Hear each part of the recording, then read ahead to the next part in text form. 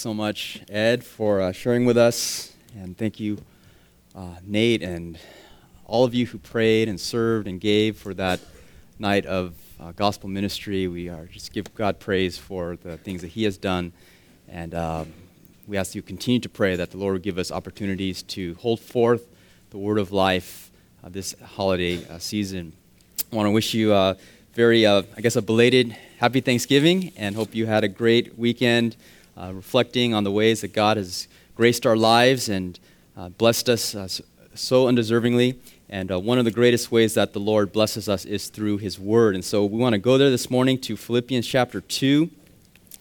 Philippians chapter 2 is going to be our focus for this morning, and we're going to be looking at this morning a very encouraging and warm and affectionate passage written by the Apostle Paul to the church at Philippi.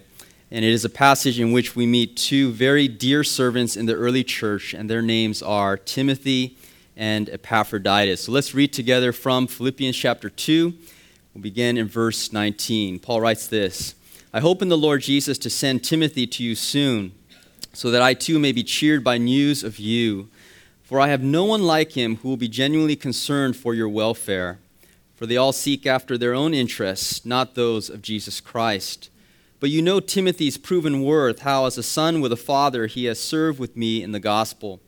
I hope therefore to send him just as soon as I see how it will go with me, and I trust in the Lord that shortly I myself will come also. I have thought it necessary to send to you Epaphroditus, my brother and fellow worker and fellow soldier, and your messenger and minister to my need. For he has been longing for you all and has been distressed because you heard that he was ill. Indeed, he was ill, near to death. But God had mercy on him, and not only on him, but on me also, lest I should have sorrow upon sorrow. I am the more eager to send him, therefore, that you may rejoice at seeing him again, and that I may be less anxious. So receive him, the Lord, with all joy, and honor such men, for he nearly died for the work of Christ, risking his life to complete what was lacking in your service to me. If I were to give a title to this passage, I would entitle it Examples of Godly Conduct. Examples of Godly Conduct. Or if you want a longer title for the passage, it would be Examples of Conduct that is Worthy of the Gospel. You know that this has been Paul's focus from chapter 1, verse 27, all the way down to chapter 2, verse 18. He's been calling the church to conduct that is worthy of the gospel of Christ. In chapter 1, verse 27, he says, only this one thing, this is the main idea of this whole passage, conduct yourselves in a manner worthy of the gospel. And we've been following Paul's flow of thought as he has been expanding upon that theme. We have seen how he has applied that main idea of conduct that is worthy of the gospel to, first of all, the pursuit of unity. And he called the church to unity in chapter 2, verse 2, saying, complete my joy by being of the same mind, having the same love, being in full accord and of one mind. And then we saw how Paul applied that general idea of godly conduct to a second application, which was in chapter 2, verse 12, the pursuit of sanctification. Paul said, work out your own salvation with an attitude of fear and trembling. And so the entire passage from chapter 1, verse 27, down to chapter 2, verse 18, has been about godly conduct. Conduct that is worthy of the gospel of Christ. Having received the gospel, having been saved by the gospel, having been transformed by the gospel of Christ, we are now called to live lives in a manner that is worthy of the gospel. Now, in chapter 2, verse 19, Paul completes this section and completes this call to godly conduct by giving us examples. He's giving us examples of the conduct that he has been exhorting us to. These are models. These are living examples of the type of conduct he wants us to emulate and to follow. And the examples he presents to the church are Timothy and Epaphroditus. These are two key servants in the early church, and these are models of the type of conduct that Paul is calling for. I want to remind you as we come to this passage that biblical discipleship is instruction and it is example. It is teaching and it is modeling. It is principle and it is practice. I remember spending time with Pastor Peter Smith in the Czech Republic. This was years ago when he just arrived on the mission field. He barely knew the language, and we had a short-term team of 6 members, and we all piled into his van. And he had his family of 6, and they piled into the same van, and so we're all packed in there like sardines, and we're driving around in the Czech Republic, and we get lost. And this is before GPS. This is before MapQuest. Peter can barely read the signs, so we don't know what we're doing. We're driving around in circles. I am a control freak. I don't go anywhere without my Google Maps. I like to know exactly where I am and where I'm going, and I begin to become frustrated. And just when I'm tempted to become anxious, Peter turns to the back of the van with this big, goofy grin on his face, and he says, "Gee, what a great opportunity to trust the Lord. Right, guys?" And I said, "Yeah, that's exactly what I was going to say, Peter. What a great opportunity to rejoice in God's provision." And it just struck me at that moment, the power of example, the power of modeling. I know the precepts. I know what God's word teaches, to rejoice and to trust God. But to see it modeled before you, that is a very powerful thing. And that is biblical discipleship. It is instruction and it is example. And Paul understood this dynamic. He understood that in order to get to the Philippian church, he not only needed to give them instruction and give them exhortation, but he also needed to provide for them examples. He needed for the church to see in living color, in flesh and blood, the exact type of life that he is calling for. And that is why in verse 19, he presents to them 2 examples of conduct that is worthy of the gospel. And these men are Timothy and Epaphroditus. Now, the immediate reason why Paul is writing this passage is to inform the church of his future plans. He is going to, first of all, send Epaphroditus back to the church. Epaphroditus came from the church at Philippi to Paul in Rome, and Paul is now going to send Epaphroditus back to the church, carrying this letter, the letter to the Philippians, with him to be read to the church. Soon after that, he's going to send Timothy. Timothy is going to travel from Rome to Philippi, and he's going to find out how the church responded to the reading of this letter. So Paul not only wants to give them the letter, he wants to find out how they respond to it. He wants to know, are they going to pursue unity? Are they going to work out their salvation with fear and trembling? Are they going to hear the call to do all things without grumbling or complaining? Are they going to shine as lights in this twisted and crooked generation? Are they going to hold forth the word of life to this world that desperately needs to hear it? He wants to see how they are going to respond to the reading of this letter, and so he's going to send Timothy, who is going to return to Paul in Rome, and who's going to tell him how the Philippians have responded. And in verse 23, Paul says, "I therefore hope to send Timothy as soon as I see how it will go with me." And he expects to be encouraged by the Philippians' response. After Paul sends Epaphroditus, after Paul sends Timothy, Paul plans himself to visit Philippi. He says in verse 23, "I hope therefore to send Timothy as soon as I see how it will go with me, and I trust in the Lord that shortly I myself will come also." You remember that Paul's awaiting trial. He doesn't know if he's going to live or die, but he does come to a personal conviction that the Lord will allow him to live. In chapter 1, verse 25, he says, "Convinced of this, I know that I will remain and continue with you all for your progress and joy in the faith." And so he plans tentatively that after I send Epaphroditus, after I send Timothy, I myself will be allowed to come and visit with you. In verse 19, he says he is making all of these plans. You'll note the phrase, "in the Lord Jesus." That is, in reliance upon Christ's sovereignty and Christ's provision. He knows that man plans his way, but the Lord determines his steps. He is going to make these plans in a responsible way, but he's going to trust and hold them loosely, and he's going to trust in the Lord's sovereignty to determine his steps. So the immediate reason Paul writes this passage is to communicate these plans to the church at Philippi. But as we read the passage, it becomes clear and evident to us that Paul has more on his heart than mere travel plans. If all he wanted to do is send his itinerary, he would have just summarized it in 2 or 3 verses. What Paul really wants to do is to take this opportunity to commend Timothy and Epaphroditus to the church.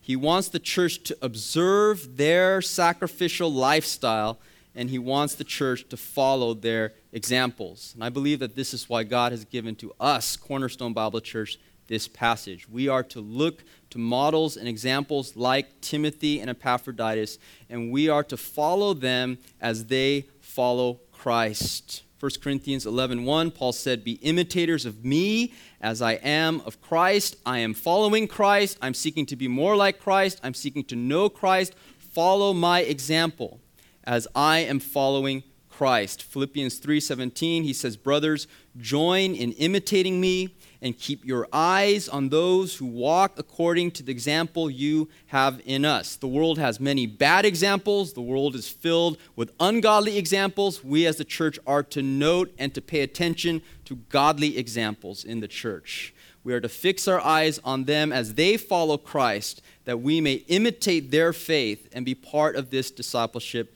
process. Hebrews 13:7 says, "Remember your leaders, those who spoke to you the word of God." And it doesn't say consider their sermons. It says consider the outcome of their way of life and imitate their faith. Biblical discipleship is instruction and it is example. And that is why Paul highlights example in this text. Now, one of the reasons why this text is so encouraging to us is that Timothy and Epaphroditus are very different men. They are an example of the diversity in the body of Christ. Timothy's name means honoring God.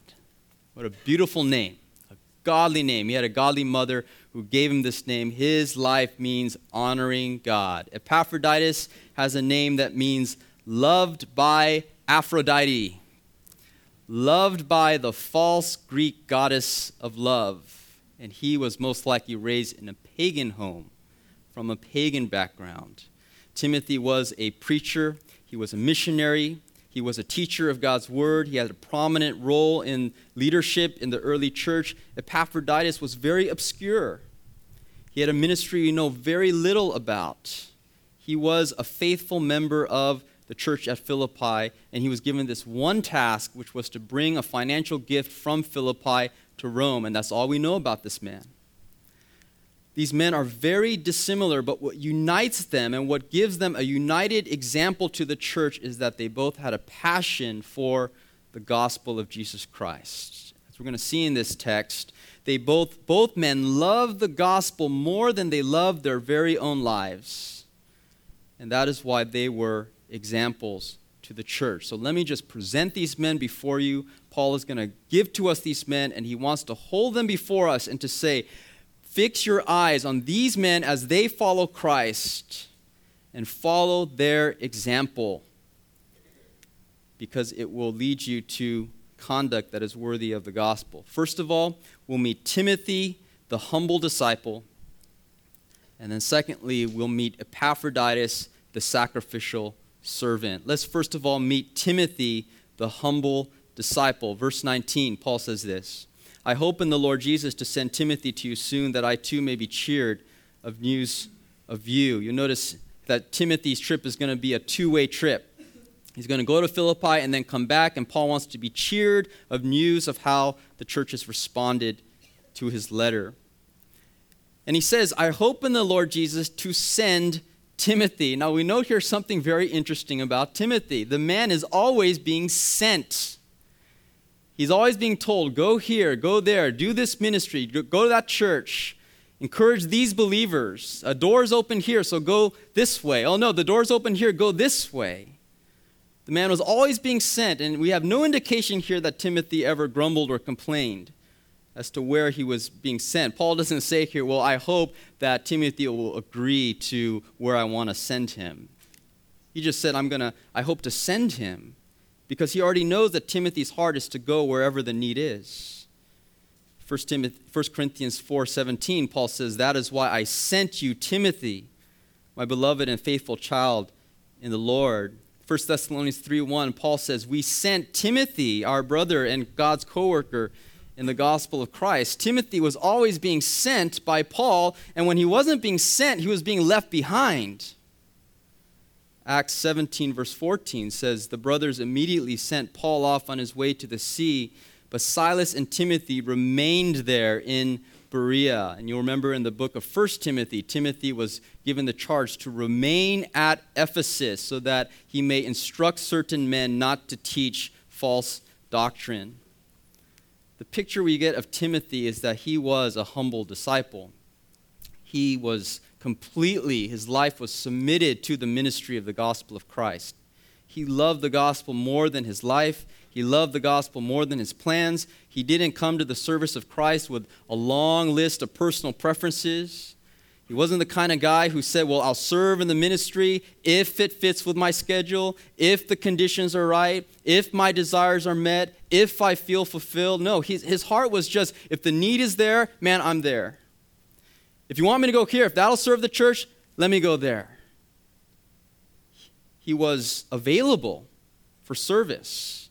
And he didn't have a long list of requirements that needed to be met. To put it simply, Timothy was flexible. He was a flexible man. Plans were always changing. Opportunities were always opening and closing. And Paul just said, I'll send him here, I'll send him there. His heart is to go wherever the need is. And he says, I hope in the Lord Jesus to send Timothy to you soon. And then he adds in verse 20, for I have no one like him. I have no one like Timothy. Why? Who will be genuinely concerned for your welfare. You know, that's a very striking statement. It shows the affection that Paul had for Timothy, but it also shows the uniqueness of Christians who truly are sold out for the gospel of Christ, who truly will give their lives for the gospel, who truly will serve in a completely sacrificial way. He says, look, a lot of Christians here in Rome, but I have no one like Timothy. Why? Because Timothy genuinely is concerned for your welfare. He genuinely cares. Look at verse 21. Paul says, for they all seek their own interests, not those of Jesus Christ. You know, that's a sad statement, but it was an accurate one. Paul looked at the church at Rome, and you'll remember back in chapter 1, he said that the church in Rome had preachers who were filled with rival spirit. They were preaching out of rivalry and envy. They were seeking to cause Paul distress. And he looks at the church in Rome, and he says, just in a general blanket way, he says, the sad reality is that the Christians here all seek their own interests. I mean, they're saved. They're forgiven of their sins. They've been bought with the blood of Christ. But practically speaking, the reality is that they're marked by a selfish spirit. But not Timothy. Timothy is different from these men. Timothy is genuinely concerned for the church. Timothy is submitted to the gospel of Christ. Timothy is available for service. Timothy is flexible in going wherever the Spirit leads him to go. And he says, I have no one like him. He's the only one.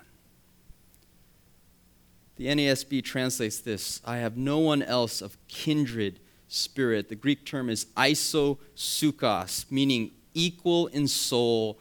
I have no one else who is equal in soul with me, who has the same heart, who has the same love, who has the same concern, who has the same affection for the church. I only have Timothy. And so I'm going to send Timothy because he will be genuinely concerned for your welfare. You know, I looked at this passage and I understood a little bit of Paul's concern here. You know, we sometimes as a church, we send teams to go to work with overseas missionaries. And one of our primary concerns as a leadership in forming these teams is the question, will these members care? Will this team care for the church there? Will they really care for the missionary? Will they really love his wife? Will they really love his children? Will they really love the church? Will they really show a genuine care and love for the church? Because as this team goes, they are demonstrating our heart as a church. And we don't want to just send anyone who will just go and just hang out. We need to express our heart, and so it's so important for us that we send teams made up of members who really genuinely care like Timothy. And by God's grace, we've been able to send many teams like this who have a genuine love for the believers overseas. But that was Paul's concern as he looked at Philippi. He says, I don't want to just send anyone. If I send someone who's just marked by a selfish spirit, then you're going to get the message that I don't really care about you, but I need to send someone who is isosukos, who is one in soul with me, so that you understand how much I love you because you see how much Timothy loves you. And so he says, I hope to send Timothy. He will be genuinely concerned for your welfare. The word concern here is the Greek term merimnao. It is usually translated as sinful anxiety in the New Testament. It talks about a care that is so deep that you feel burdened for the person. And Paul is using this here in a positive way, saying that Timothy loves the church so much that he is burdened personally. And I want you to see his heart. Timothy was there in Acts chapter 16 when the church was birthed. Timothy knew these people, and he loved these people. And so Paul was confident that he could send Timothy to the Philippian church. Verse 22, he says, you know Timothy's proven worth. How as a son with a father, he has served with me in the gospel. That's a picture of true discipleship. You know, our day, the father goes to work and the son goes off to school. But in biblical times, the son would work side by side with his father. He would learn the father's trade. He would apprentice with the father. The father would give him instruction and then model how that instruction was applied. And this is how Timothy was raised by Paul. Working side by side. As a son working and ministering with his father, he served with Paul in the gospel ministry. You know, I believe that if Timothy was in our church today, we would say that this man was a spiritual sponge. I mean, he's just a guy who just is, his heart is, teach me, disciple me, model before me. I need to learn, I want to grow, I want to know Christ more, I want to be more like Christ. And he was just soaking in everything that Paul had to offer him. And Paul saw that in Timothy, and he poured his life into this brother. And Timothy served as a son with a father. You know, all of us are part of this discipleship process. All of us are part of learning from those who came before us and then imparting to those who come after us. All of us are called in some ways to be like Paul in that we have received, and so we are now called to impart to others, to the next generation of believers, what we have learned. And then all of us are at the same time called to have the spirit of Timothy, where we say to those who have come before us, teach me, disciple me, model before me, pour into my life so that I may know Christ and that I may be able to be an example to others. Paul understood this and Timothy understood this. And so Timothy was discipled by Paul. He was not only a man of genuine concern, he was a man of genuine discipleship. This must have just brought great joy to the Apostle Paul. I mean, as a pastor, I would just say to you that nothing brings a pastor greater joy than to see God's people being as sponges, never losing that sense of teachability, never losing that hunger to just learn and to grow, and just saying to those who come before, I need to be taught, I need to learn, because I want to be one who can teach others and pour into others. That was Timothy. He brought Paul joy. He was a true child in the faith to Paul.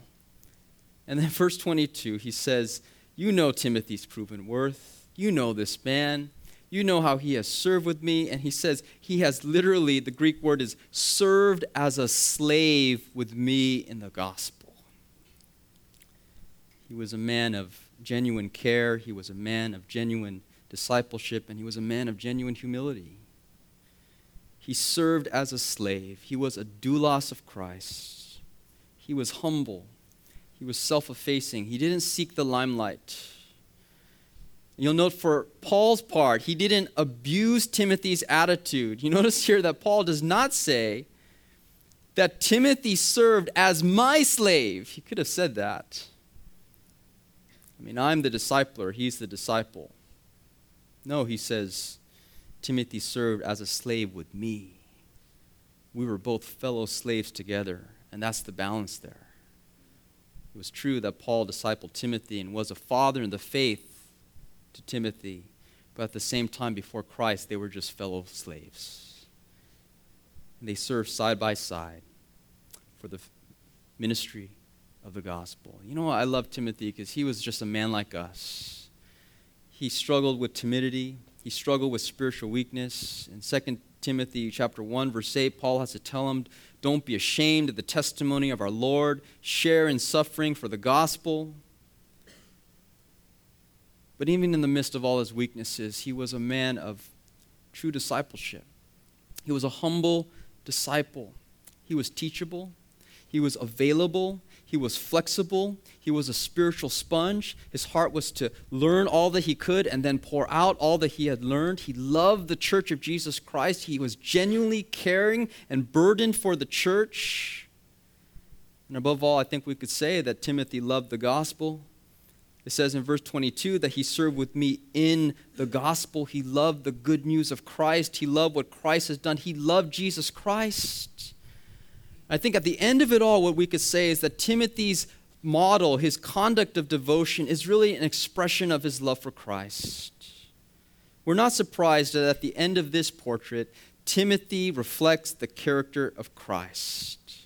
For it is Christ who demonstrated genuine concern. It was Christ who demonstrated genuine submission, being willing to be sent from the Father to this earth to accomplish redemption on our behalf. It was Christ who genuinely looked to the interests of others and not just to the interests of himself. And it was Christ who came to this earth and took on the form of a slave, a servant, and gave himself away in humble service. Brothers and sisters, what Paul is calling us to this morning is to note the example of Timothy, to imitate him as Timothy follows Christ, to be men like Timothy and women like Timothy, brothers and sisters who are the same spirit, flexible, available, humble in service.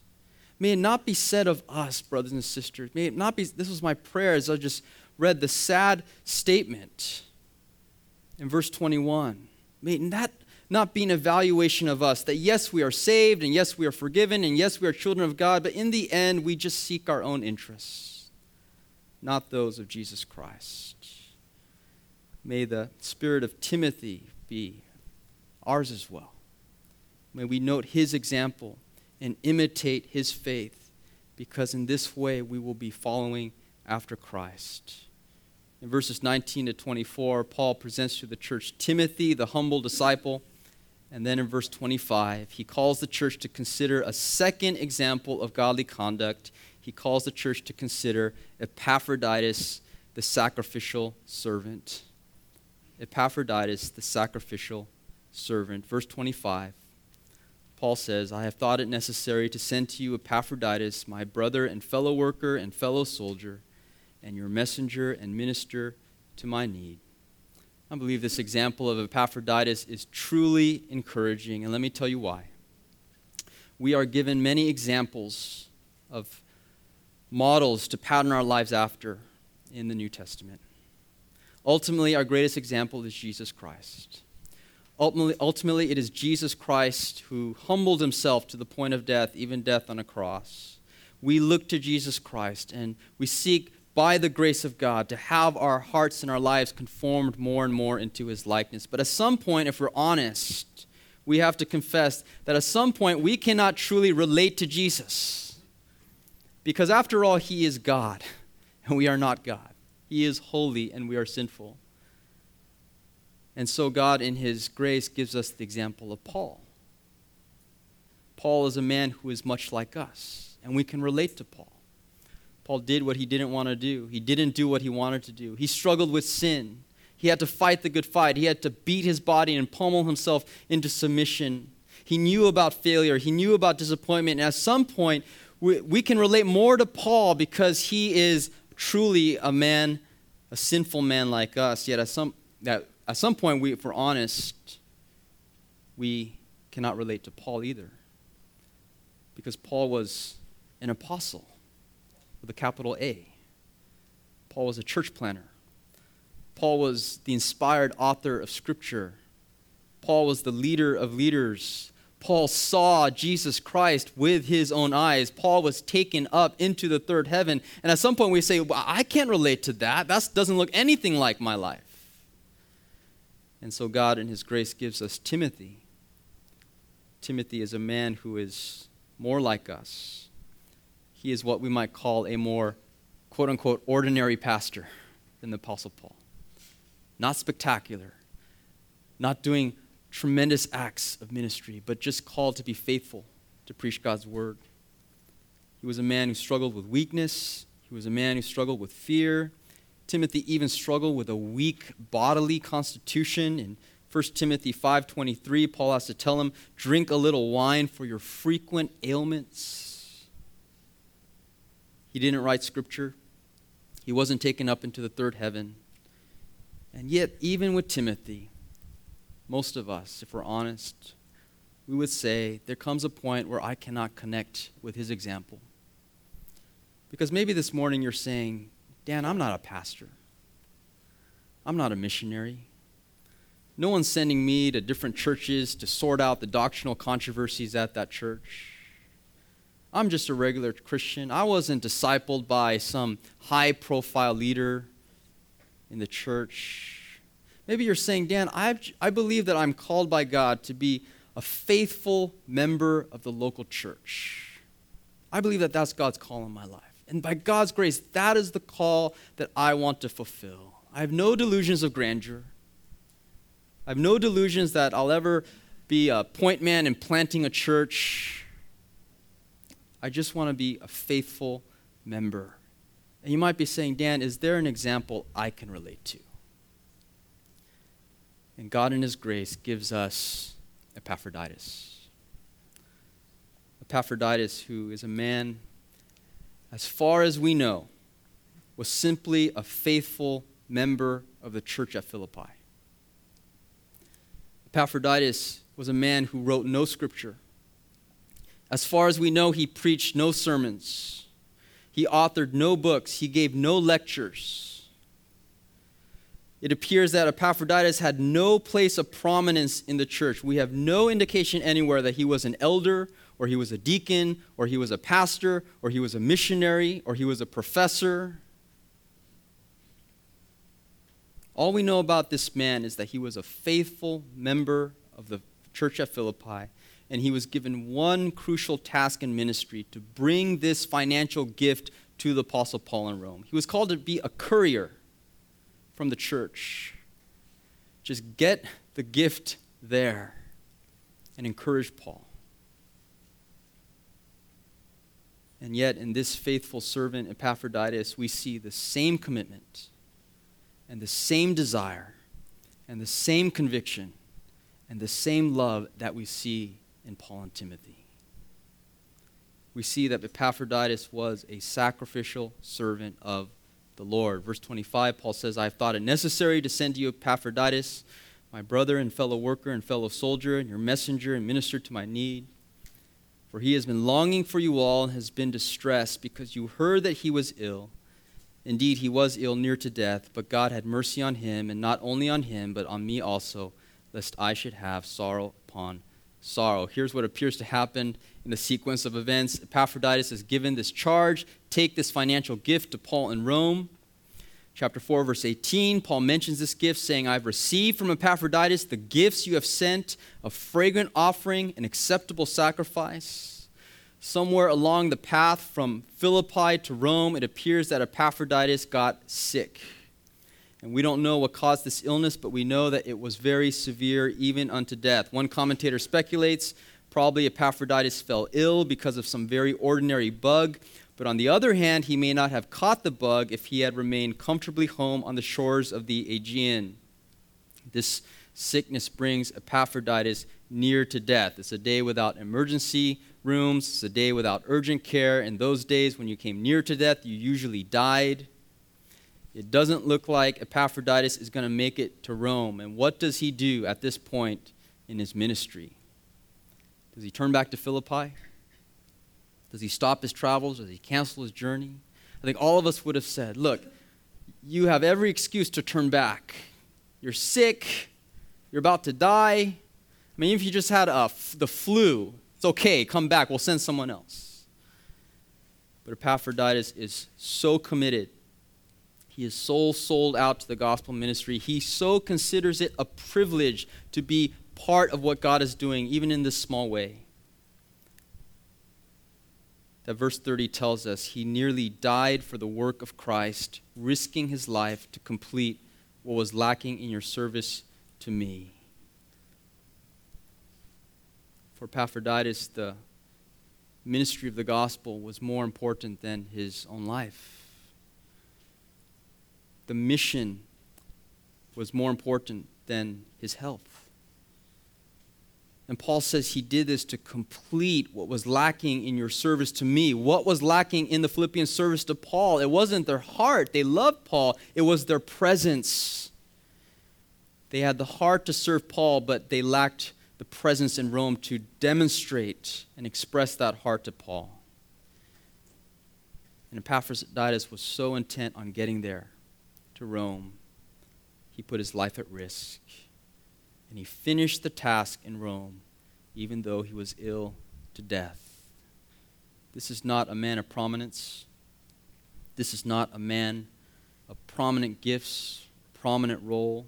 This is not a man of great title or great influence in the church. But what we could say about Epaphroditus is that this is a man who loved Jesus Christ. This is a man who loved the gospel. He loved Jesus Christ so much that he began to look like Christ. How did he look like Christ? It was Christ who said that I will complete my mission sent from my Father, even though it cost me my very own life. And Epaphroditus began to look like Christ in this way, considering the ministry of the gospel more important than even preserving himself. And although we have no titles of apostle or elder or deacon given to this man, in verse 25 we have possibly the most precious titles of all. I have thought it necessary to send to you Epaphroditus, my brother, my fellow worker, my fellow soldier, your messenger and minister to my need. I remember introducing a missionary at church, and I wanted to get his title right, and so I said, what do I introduce you as? Do I call you pastor? Do I call you elder? Do I call you church planter? Do I call you Bible translator? What is your title? And he said to me, I want to be introduced as brother, because I don't even deserve that title. God has given it to me by his grace. And that was the title Paul gave to Epaphroditus, possibly more precious than any other title out there. He was a brother in Christ. He was a fellow worker, a fellow laborer in the gospel ministry. He was a fellow soldier laying down his life for the sake of Christ. And though he was not an apostle with a big A, he was an apostolos, an apostle with a small a messenger being sent from the church to Paul in Rome. He was a true minister to Paul in his time of need. And in all of this, Paul says, this man is an example. He's an example. I want you to note his life, and I want you to imitate him as he followed Christ. And just to show you how much the church loved this servant, verse 25 says, I have thought it necessary to send to you Epaphroditus, my brother and fellow worker and fellow soldier. Why? For he has been longing for you all and has been distressed because you heard that he was ill. Look, there was a whole bunch of this merimnao, this anxiety, this godly anxiety for one another going on in the church. The Philippian church had heard that Epaphroditus was ill. And so they were, with this godly anxiety, concerned about how he was doing. Epaphroditus heard that the church has heard that he was ill, and so he was concerned because they were concerned, and he didn't want to burden them with his illness. And Paul was looking at Epaphroditus and the church and seeing them that they're both so anxious about each other, and Paul was saying that this is making me anxious. He says in verse 28, I'm the more eager to send him, therefore, that you may rejoice at seeing him again, and that I may be less anxious. Look, all this anxiety you guys have for each other is making me anxious, and let's just all get rid of the anxiety. And I'll send him back, and you can rejoice that he's well, and your concern will be relieved, and his concern at your concern will be relieved, and then my concern at seeing both of you concerned will be gone. This is Christian love, Christian concern for one another. And in the end, Paul gives this Epaphroditus this commendation, verse 29. So receive him in the Lord with all joy and honor such men. For he nearly died for the work of Christ, risking his life to complete what was lacking in your service to me. Look, the call to honor believers is not just extended to leaders. It is not just extended to people of prominence. It is not just extended to national speakers who travel at conferences. It's not just extended to those who are called professors or elders or deacons or pastors. Paul calls in verse 29 to honor the faithful members of the local church. Honor those who give their lives for the sake of the gospel. Day in and day out, week in and week out, year after year. As I studied this text, the Lord just brought to mind many of you at Cornerstone Bible Church, many faithful sacrificial servants of this church. There are many of you who will never plant a church. You will never write a book. You will never start a nationwide blog that thousands of people read. You will never have a podcast of your own. You will never speak at a conference. You will never lead a training institute. You may never preach a sermon. And yet the Lord called to mind just name after name, just saint after saint, who faithfully, day after day, in the context of the local church, lay down your lives for the sake of the gospel. And I believe that although in this life, you may never have the title of elder or deacon or professor or teacher, that the Lord has assigned to you the most precious titles of all, the titles of brother, fellow worker, fellow soldier, messenger, minister. And we are called to honor faithful servants in the church like these, men and women like Epaphroditus. Brothers and sisters, I believe that in the providence of God that there are few Timothys in the church. In the sense of there are few preachers, there are few pastors, there are few men who are entrusted with the task of sorting out doctrinal controversies, going from church to church. Those men are relatively rare. I believe that in the promise of God that there are even fewer Pauls. There are very few men who are leaders of leaders, who are pastors of pastors. Very few men who have influence beyond the range of one local church, who pastor a number of local churches and have influence statewide or nationwide. But I believe by God's grace, if we are faithful, that there will be many, many men and women like Epaphroditus. And my prayer for this church is that there would be many men and women like Epaphroditus. Many faithful servants who are loyal to their local church, who in the context of their regular lives and regular families and regular duties are sold out to Jesus Christ, who love the gospel more than they love their own lives. And because they love Jesus Christ so much, what you see in their lives is that they begin to look like Jesus. They count even the smallest task. Carry this letter. Take this check. Even the smallest task for the sake of the gospel is more precious to them than even their own lives. Because that is how much they love Christ. this is the example of Epaphroditus. I believe this is the example of many of you in this church. And I believe that this is the example that God wants us to follow, because this is conduct that is worthy of the gospel of Christ. And so all of this is the last message in this topic. Conduct that is worthy of the gospel. All of this brings us back to the verse that began it in chapter 1, verse 27. Paul says, "Let your manner of life be worthy of the gospel of Christ." Brothers and sisters, as we conclude our series in this precious chapter, I would say to you that it is all about, in the end, what Paul says. It is all about the gospel of Christ.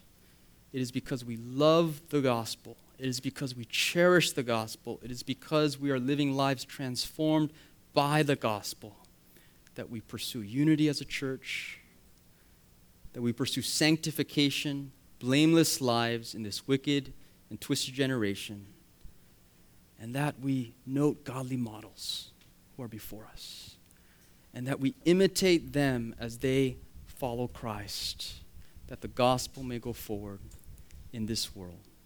Would you bow with me, and let's close our time in a word of prayer. Our Father, we thank you so much for your word, and we thank you so much for these men. Father, though we have spent a brief time with them this morning, we feel like we know them. We feel like they are our friends. We feel like we have a relationship with them. And Lord, I believe that the reason we feel that way is because there are, by God's grace, men and women that we have known, even in this church, who are like Timothy and who are like Epaphroditus. We have seen the character of these two men fleshed out and reproduced through the process of discipleship, even to our day and even to our church. And Lord, our prayer would be that that process would continue and multiply. Lord, help us, like Timothy, to be humble disciples. Lord, give us hearts that desire to soak in everything that you would have to offer us. And Lord, may the tribe of Epaphroditus increase and multiply in our church.